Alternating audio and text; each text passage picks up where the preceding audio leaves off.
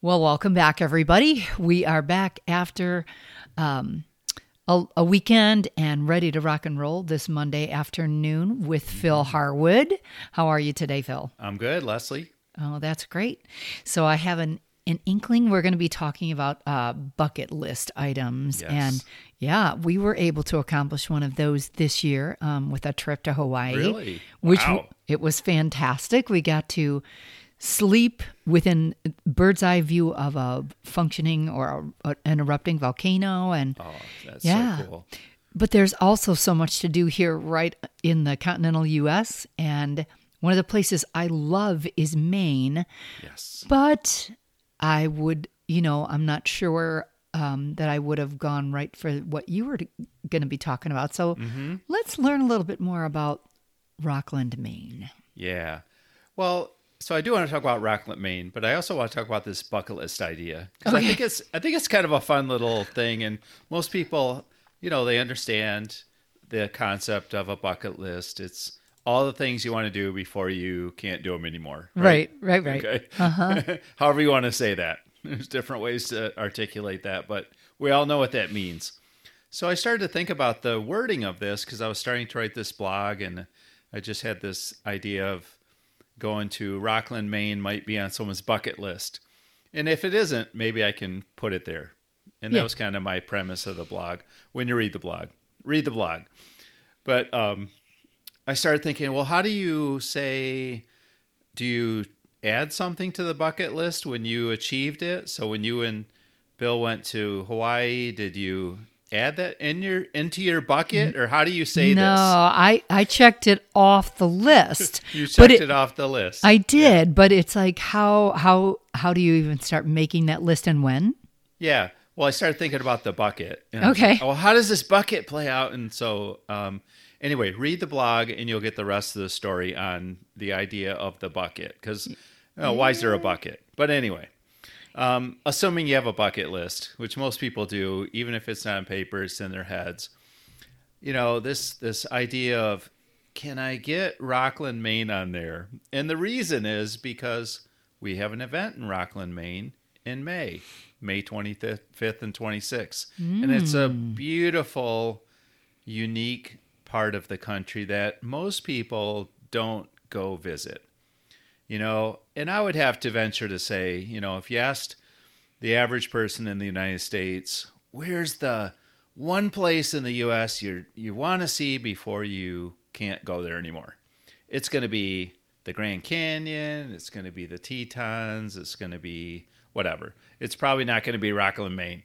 But I've been there, and it's a really cool place. It's beautiful, and it's a really interesting part of the country. Yeah, Maine is uniquely beautiful, and it's kind of pristine in areas, and there's a lot to do within that area of Rockland, Maine too. I mean, you have the ocean, and there's a lot going on.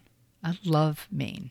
Yeah, the main thing we're going to be up there for is an industry event that we're hosting. And So I'm excited to talk about that. Yeah. And Tell that's me more. one of our Snow Fighter events. We're going to be having an inner circle up there on May 25th and 26th, like I said. And it's a 2-day event. We are going to be hosted by the folks at Fisher. So Fisher snowplows and de-icing equipment. We're going to be right at their headquarters, and they have their factory there. And Fisher really has been kind of the major employer of that whole Rockland area since 1948. I looked it up. Wow. So they've been there a long time. And really interesting, right? There's a very cool New England port there. It's a beautiful little port city. And they're a big player in that area. And, if you start driving up that way, number one, you drive right past the LL Bean world headquarters. So that's a destination all by itself. Oh, definitely. that I've seen. So you got to check that out. You have to go there. It's an amazing stop. It's more than a stop. It's a day by itself, or at least a couple hours. But anyway, you inevitably are going to see more than one truck loaded up with Fisher plows going down the road. because they're just pumping those things out as fast as they can make them. And it's a really cool experience. So, and Fisher is hosting? Is that what They more? are. Okay. Yeah. So Fisher's our host, and they're a sponsor of the event. And they're just going to put on a couple great days for us. This is a Snow Fighters Institute event, and it's a full 2 days of education and networking and discussion and nice dinners and all that. Yeah, see, it sounds great. Like, so you're in a great location that you can get to. If I'm not mistaken, Portland, Maine is not all that far. It's an hour and a half. Right. From So Rockland. also a great place to visit, but to be able to really see the down and dirty details of where equipment of that caliber is being built and shipped from, that's fantastic. And then the education and the camaraderie. Mm-hmm. Wow. Yeah, and they're just great hosts. We've had events up there before, and it's more than a factory tour. It's really a behind the scenes inside look, and you just feel like you're part of the family when you walk out of that place. It's a really great experience. And if someone wanted to add on another day or two, there's Bar Harbor a little bit further north, and if you really want to go crazy, hop over to Nova Scotia and just start island hopping.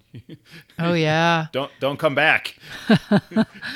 That's so true. But kind of going back to the factory tour, that technology has been changing so quickly over the years. I bet, I know that I went through the Western factory a couple of times, and it was always different every time I went, and it's fascinating. Mm-hmm. Yeah, it's a mix of very high quality and precise specifications with 24-hour robotics, but then some of the like painting lines and things are there's some actual people there too doing work. Oh yeah, it's a mix, but it's really cool to see how the whole process of manufacturing is staged and how product moves through, and to see the quality control that's built into every step. It's for sure. It's pretty impressive. And there's a lot of pride. As I've watched this and had people answer questions, a lot of pride in the work that they do. Mm-hmm. So great opportunity to have an event in such a fun location.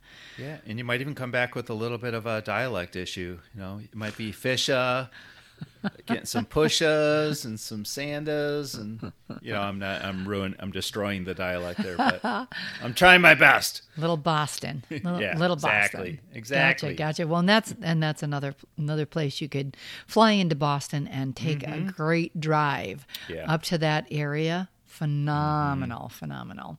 Yeah. So sounds like a lot of fun. Yeah.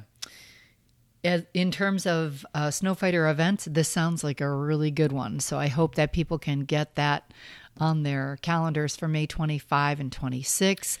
Any other places that people need to go to look for information or to learn more? snowfightersinstitute.com. Registration's open. And the other thing I want to say is Inner Circle is a small event by design. So we cap these events at a fairly limited number of attendees, and we've already had a bunch of people register. So I don't want to say there's only 2 more spots, because that's not true. But this will book up real fast, and it will sell out. So if you're interested, get registered. Okay, sounds great. And before that happens, make sure you check out the blog, because now we've got a little curiosity up about the old bucket. Yeah, where'd the bucket come from? Yeah. Yep. Because, you're talking end of life, and a bucket list is real positive, but... Why is there a bucket? Why is there a bucket? Yeah. Good question. All right. Well, Phil, I think that covers about all we need to touch on today. Yeah, thank you, Leslie. Yeah, you betcha. And next week we'll be back with Neil. And until then, thanks so much, everybody. Have a great day.